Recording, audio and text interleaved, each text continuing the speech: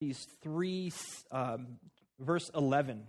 But before we get there, we have to just kind of set up some things about God, because we have to start at the beginning. If we really want to hold on to this idea of being a missional church, we have to start with God. And not all of these other things, these great things that we've just done and hopefully will continue to do. But we have to start with God first. And so we're going to bounce around this morning, which is a little bit uncharacteristic for us. We're going to look at a bunch of different verses. We're going to start with Isaiah 46. And this is what it says. Remember this. Keep it in mind. Take it to heart, you rebels. I love that. Remember the former things, those of long ago. I am God, and there is no other. I am God, and there is none like me. I make known the end from the beginning, from ancient times, what is still to come. I say my purpose will stand, and I will do all that I please. From the east I summon a bird of prey, from a far-off land a man to fulfill my purpose. What I have said, that I will bring about, what I have planned, that I will do.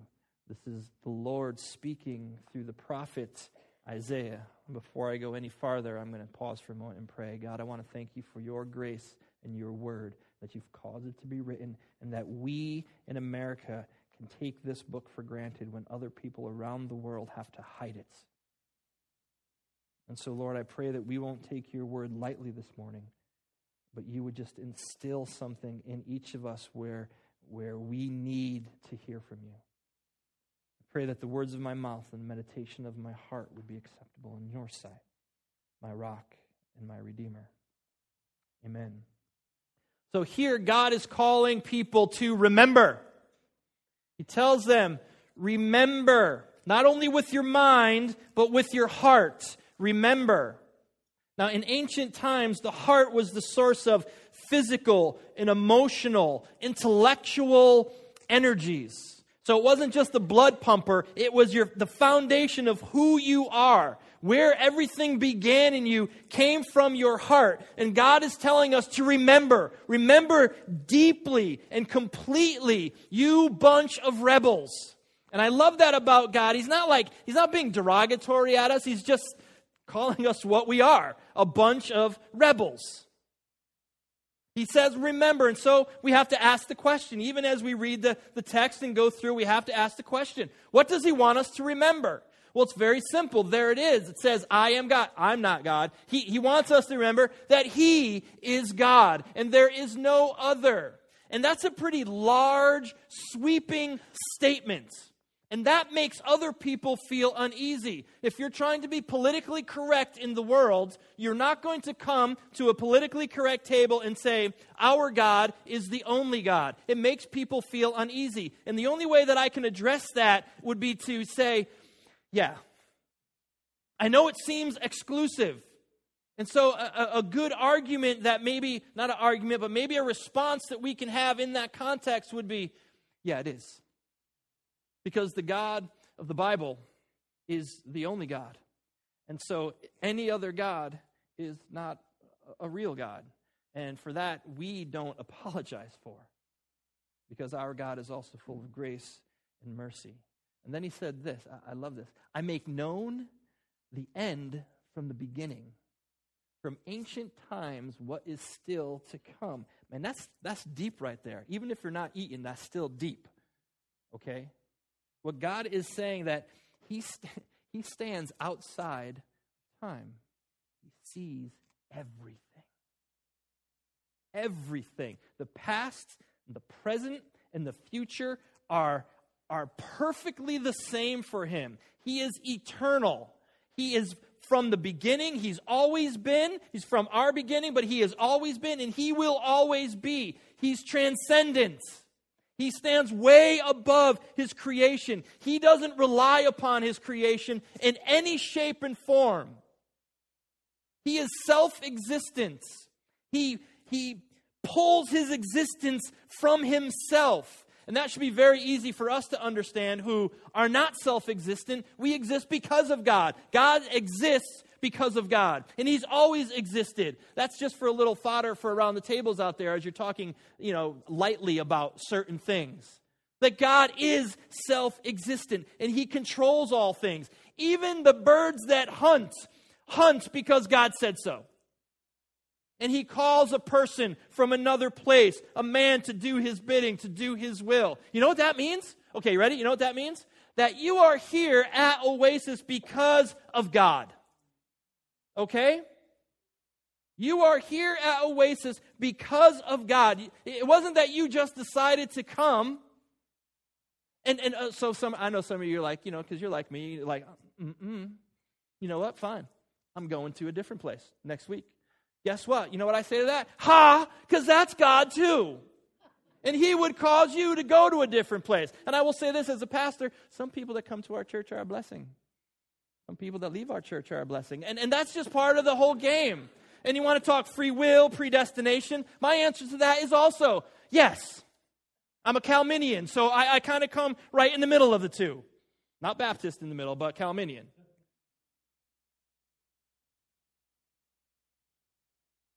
So this eternal, transcendent God stands outside of time, and he sees everything, and he knows everything. He knows every moment that's ever happened, every moment that is happening right now, and every moment that will happen in the future. God sees perfectly right now. And right now is the only way that we can try to explain right now and what God is experiencing, because he's transcendent and he stands outside of our right now, and he just is.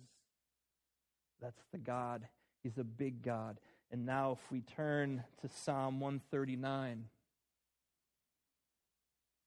it says, "For you created my inmost being. You knit me together in my mother's womb. I praise you because I am fearfully and wonderfully made.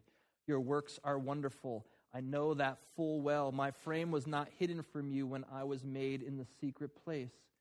When I was woven together in the depths of the earth, your eyes saw my unformed body. All the days ordained for me were written in your book before one of them came to be." So this amazing God who sees everything and knows everything, whose plan is going to come to fruition perfectly, not a moment too late, not a moment too soon. His plan will come to pass exactly the way that he has created his plan to happen. This God intimately knows us. This God has woven us, knit us together in our mother's womb. Everything that's physical about you, everything that is intellectual or emotional has been created by this God. And he knows you very, very intimately. Everything about you.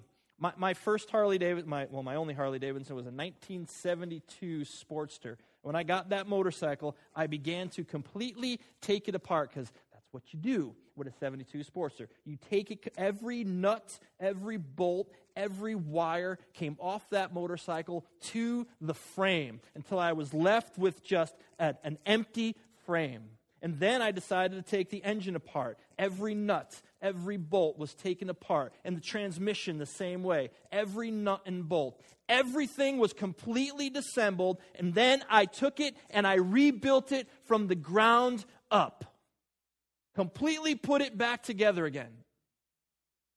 I knew every part on that motorcycle.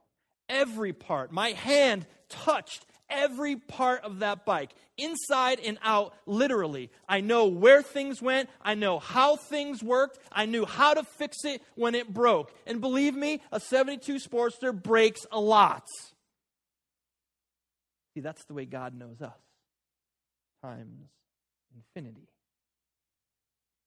Everything about you. And you have been fearfully, wonderfully made by the Creator of the universe. This God that's so big that stands outside of time. He knows you. Let's go New Testament. Acts chapter 17. The God who made the world and everything in it is the Lord of heaven and earth and does not live in temples built by human hands. And he is not served by human hands as if he needed anything. Rather, he himself gives everyone life and breath and everything else. God has made everything. And in the Greek, it means everything. God has made everything, and he rules over everything, not just the Christian things, but everything. He rules as Lord, ultimate, supreme. That is who God is, and he holds it all together. Everything is held together because God chooses to hold it together. And he is not served by us like he needs something from us. He doesn't need anything from us. Okay, you tracking with me? If you believe that God can't do something until you get on board, until you get with the program, you're wrong. God does not need us. And if any way, shape, or form that I have ever led you to believe that in any of my teachings, I apologize and I repent. Very simple truth. God don't need you. God doesn't need me. In fact, we need him because he gives life and he gives breath. Did you know that in the last hour you've taken 600-ish breaths? Every one of those has been given to you by God. And God's not a bundler. He's not like, he doesn't go, okay, well, I'm going to be busy for the next hour, so let me just give them 600 over here, and then I got some stuff to do over here. No. Each individual breath God gifts to you every moment. Each beat of your heart, each blink of your eye, each step that you take, God has given to you. We need him. And then Acts will continue to say, from one man he made all the nations, that they should inhabit the whole earth. And he marked out their appropriate times in history and the boundaries of their lands. God did this so that they would seek him and perhaps reach out for him and find him, though he is not far from any of us. God has created all people, not just Christians. And so everything that we've just read out of Isaiah and everything that we've just read out of the Psalms is true for everyone. It does not matter what you believe.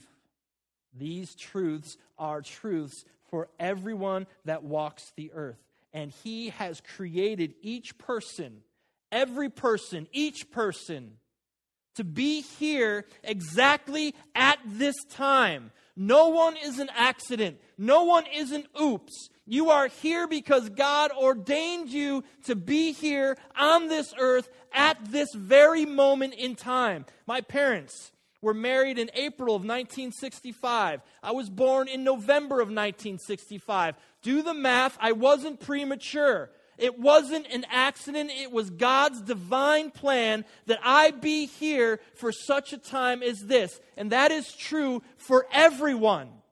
Every single person is here because God said so. And he has created us who we are because that was his plan. Not once has God ever went, oh, Jesus, I thought you were watching them. Oh, now what? It's always been God's plan. And so for Christians, for every human being that is alive right now, they are alive because God has ordained you to be alive right now. And you are the nationality that you are. You were born in the country that you were born in because God had ordained it. He didn't want me to be an American Indian, though I think the hair would be cool because they just always have long hair, and I digress. But he made me a Polish and a Polish Italian. I don't know what he was thinking there. Sprinkled with a bunch of other stuff. I mean, I consider myself a mutt. But he was deliberate in that making, and he's deliberate with all of you. And so, again, we have to ask ourselves the question, why? Why am I here now? Why am I here in this place? Why am I alive in 2012? And I think a lot of people ask that question. And here's the answer. The answer is this. God did this so that we, humanity, would seek him and perhaps reach out for him and find him.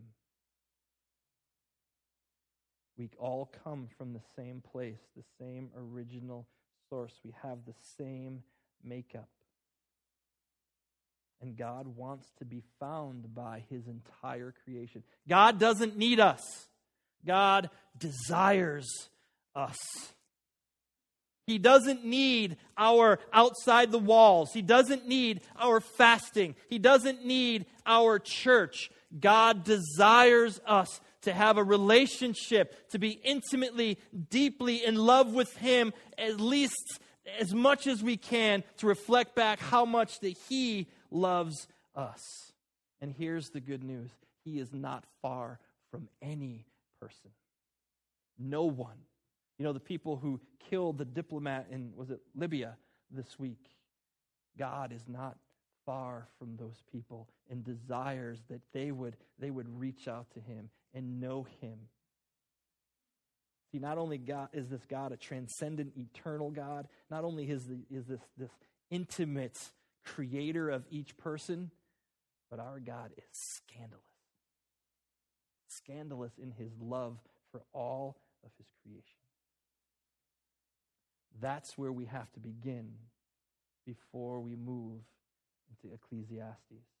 We have this God, eternal, transcendent, intimately aware of every single person that he has created, and that he desires for us that we would seek him and perhaps reach out for him and know him.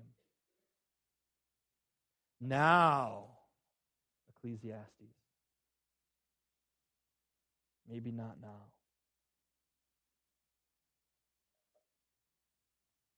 He has made everything beautiful in its time. He has also set eternity in the human heart. Yet no one can fathom what God has done from beginning to end. Let's just take a minute and sit with that verse.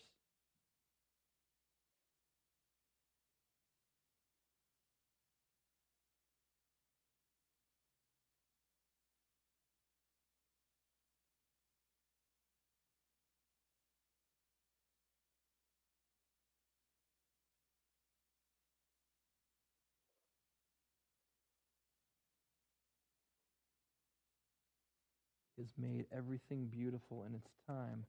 He's also set eternity into the human heart. No one can fathom what God has done from beginning to end. He is continually making everything beautiful in its time. God is on mission. He is on the move. He's not some stagnant God that has just spun the world and walked away from it. He is on mission. He is on the move. And we have to look at that first line. We have to look at this whole thing, but especially the first line in the context of where it was written. It was written about there's a season for everything. It was a popular song in the 60s, I guess. There's a time to live, a time to die. Let me read it to you. A time to plant and a time to uproot, a time to kill and a time to heal, a time to tear down and a time to build, a time to weep and a time to laugh, a time to mourn and a time to dance, a time to scatter stones and a time to gather them, a time to embrace and a time to refrain from embracing, a time to search and a time to give up, a time to keep and a time to throw away, a time to tear and a time to mend, a time to be silent and a time to speak, a time to love and a time to hate, a time for war and a time for peace. These are not things that just happen in our lives. These are things that God sends into our lives.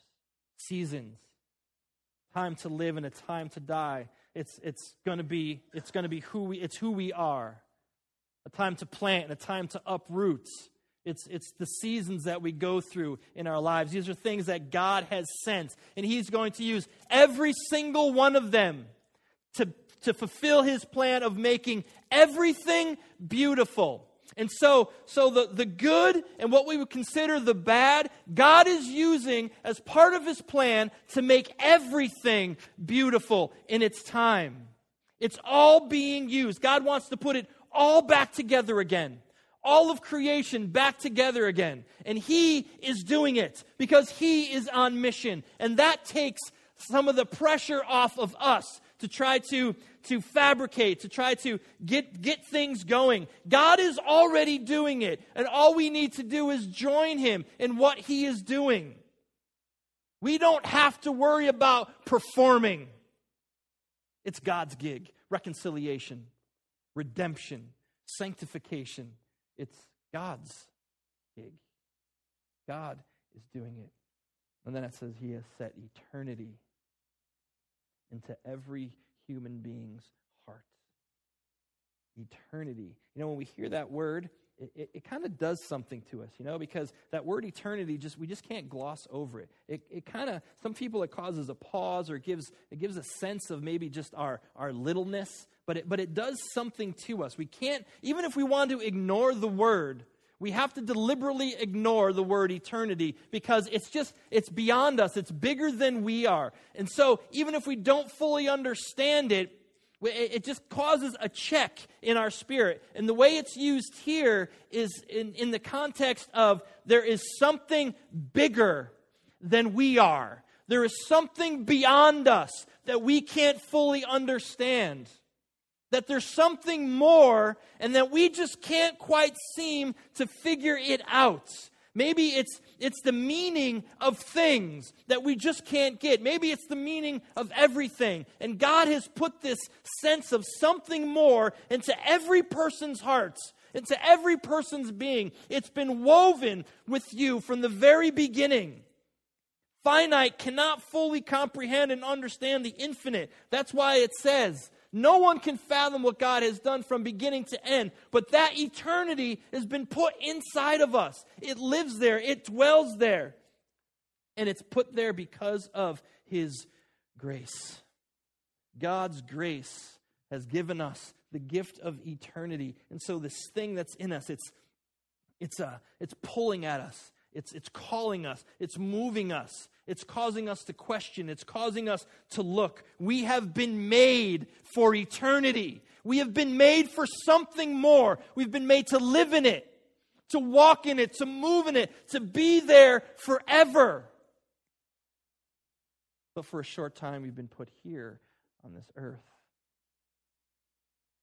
At the exact right time, we've been put here on this earth with other people. It's been God's design, but there's something that we long for.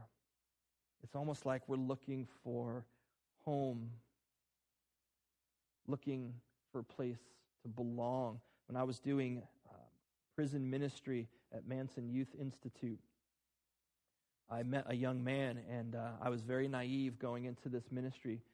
And so I was talking with this young man who lived in gangs all his life from about 12 years old. He was about 16 or 17 then. And he was getting out soon. And I was like, man, aren't you excited? You're getting out. You've done your time. And he's like, no, I'm not so excited. I'm going to go home to a mother who's addicted to drugs, and she's a prostitute, and she'll kick me out of the house when her clients come in. I have no home. I have no job. I'm a felon. I can't get a job. I have no money. I'd rather stay in prison, because here I found a place where I belong. And I thought, oh my goodness, this kid wants to stay in prison because he found something that he belongs to, and he's earned people's respect there. And he gets a bed with clean sheets, and he gets food, and he gets to take a shower. We all have this desire to belong. And so too often we just start looking this way, the horizontal, looking for our fulfillment. And so we work and we work and we strive and we try to climb that corporate ladder, and we get that next raise and we get that next promotion, and that next raise and that next promotion is good until we set our sights on something else, and it just doesn't seem to satisfy, and we climb and we climb. And we're taught, we teach our children at a very young age to achieve. You have to achieve. You have to achieve good grades in school so you can get into a good college, so you can achieve good grades in college so that you can get a good job. And when you get that good job, then you can start climbing up the corporate ladder and achieve and achieve and achieve. But sometimes it just leaves us empty, and something is missing. That promotion is okay, it seems, just for a little while, until the next one we hear about. So we move towards that. seems this thing just keeps coming back and coming back. We can't get rid of it. Here's what I'm learning.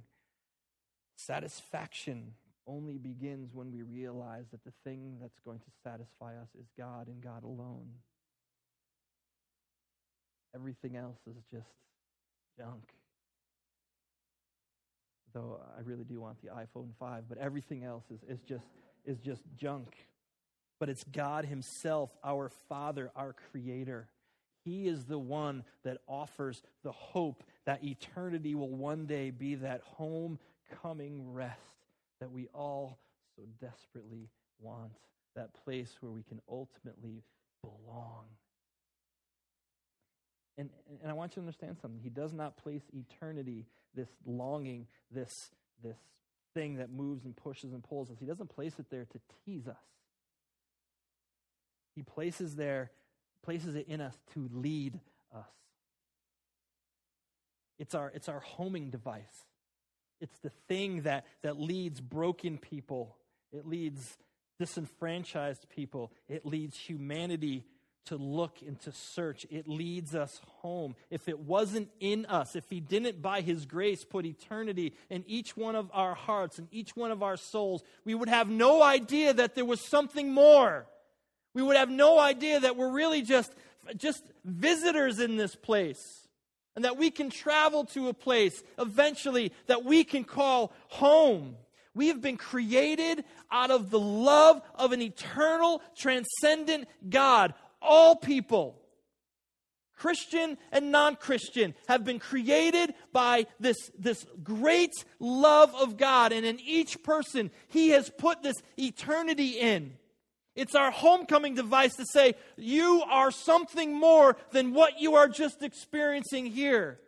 There is something much, much better and deeper and amazing.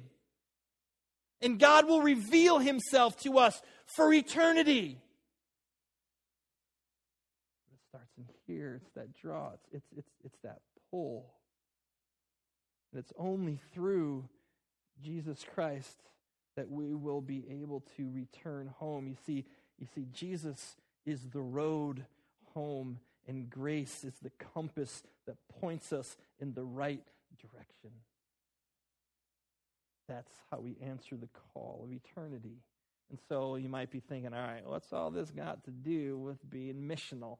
What's all this got to do with the church being on mission? This has everything to do with the church being on mission. We have this amazing, eternal, transcendent God who is in control of everything. Not even a bird dies without God knowing it. And he is intimately aware of everything that you're going through. Every thought that you have in your mind. He knows the words before they come out of your mouth. That's how intimately aware he is of you. And he has created each one of us, knit us together. You look the way you look, not because a mistake. God has created you wonderfully and beautifully, exactly the way he wanted to create you. All for the purpose of knowing him. All for the purpose of knowing him. You are in the right place at the right time. All for the purpose of knowing him for his glory. You see, it's always been about God. It's always been about his glory. He's most concerned with his own glory. John Piper would write that God is a big narcissist, and he's concerned with his glory. And we would think narcissism is not such a good thing, but in the context of God being concerned about his own glory, it's an amazingly beautiful thing that I cannot fully understand or explain to you. But I will tell you this, that every person who walks the face of this earth will bring glory to God. Every single person. You will do so by either receiving his divine, perfect wrath, or you will bring glory to him by being a recipient of his amazing grace. Every person will bring glory to God. And so this God is taking everything, the good and the whole and the broken and the hurt, and he's putting it all together, and he's making everything beautiful. He is calling back everything to himself. Everything to himself for his name, for his glory. He's restoring it all back to shalom, and he desperately desires that his most amazing creation, humanity, would be restored back to shalom with him. And so, when we think about mission, we think about seeking justice. And seeking justice is very important for the church to be involved in, but not just for justice and justice's sake, so that we would bring glory to God, because it's always been about him. And so if we come alongside and feed the poor and help the homeless, we don't do it just for the sake of doing it. We do it because we give God glory by doing it, because it's always been about him. It's his mission that he's on, that he invites us into. And so when we come alongside of the orphan and the widow, and we come alongside the addicted and the broken, it's not just for the sake of doing something, it's to bring glory to God. It's always been about his glory. It's always been about him, his plan, that he's making it to come to fruition, not about us. It has to start with God. And then it can go this way. Unless we get this, our efforts are fruitless. And we work, spin our tires. The house, the builder builds in vain unless God is the one who builds the house. Everyone, every person has this desire within them. Something more, something missing. There's something out there. And too often people have just settled for whatever it is, for climbing the corporate ladder, for just putting themselves in with a bunch of friends and thinking that's it, or even pleasures and addictions and things like that we're just constantly looking for our next fix, for the next more, and nothing seems to satisfy. Nothing seems to just be that thing. And every generation that is born into this world thinks that they finally have found it. We have found it. This is it. Only to be eventually disappointed that it isn't it. And they learn that history seems to repeat itself. And there's that more. There's eternity. There is no satisfaction without recognizing that we have been created by an eternal, transcendent, loving, intimately aware of you God, who desires you to be with him. And so our first mission as a church is, first of all, we need to be with God.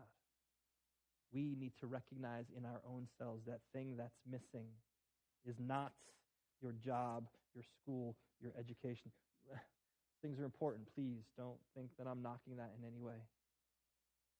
But those are all secondary to us being connected with God through Christ.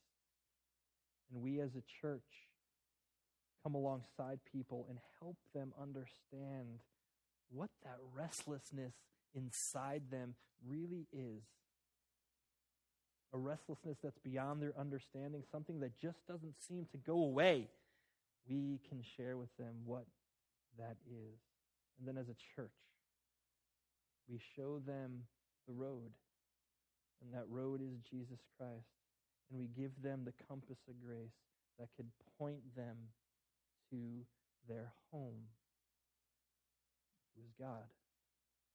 And if we can understand that, if we can get a hold of that idea, that it's always about God's glory and never about our own doing, that it's always about focusing and turning people to Christ and never about just feeding and just helping and just painting, then we truly will be on mission.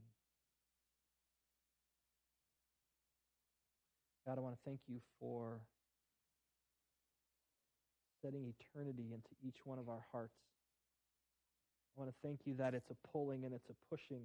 God, I pray that you would help us recognize and open up and understand and learn what it means to respond to that. That we would always seek to glorify you. Lord, as we venture through these ideas of what's it mean to be a church on mission, I pray that you would continue to open our eyes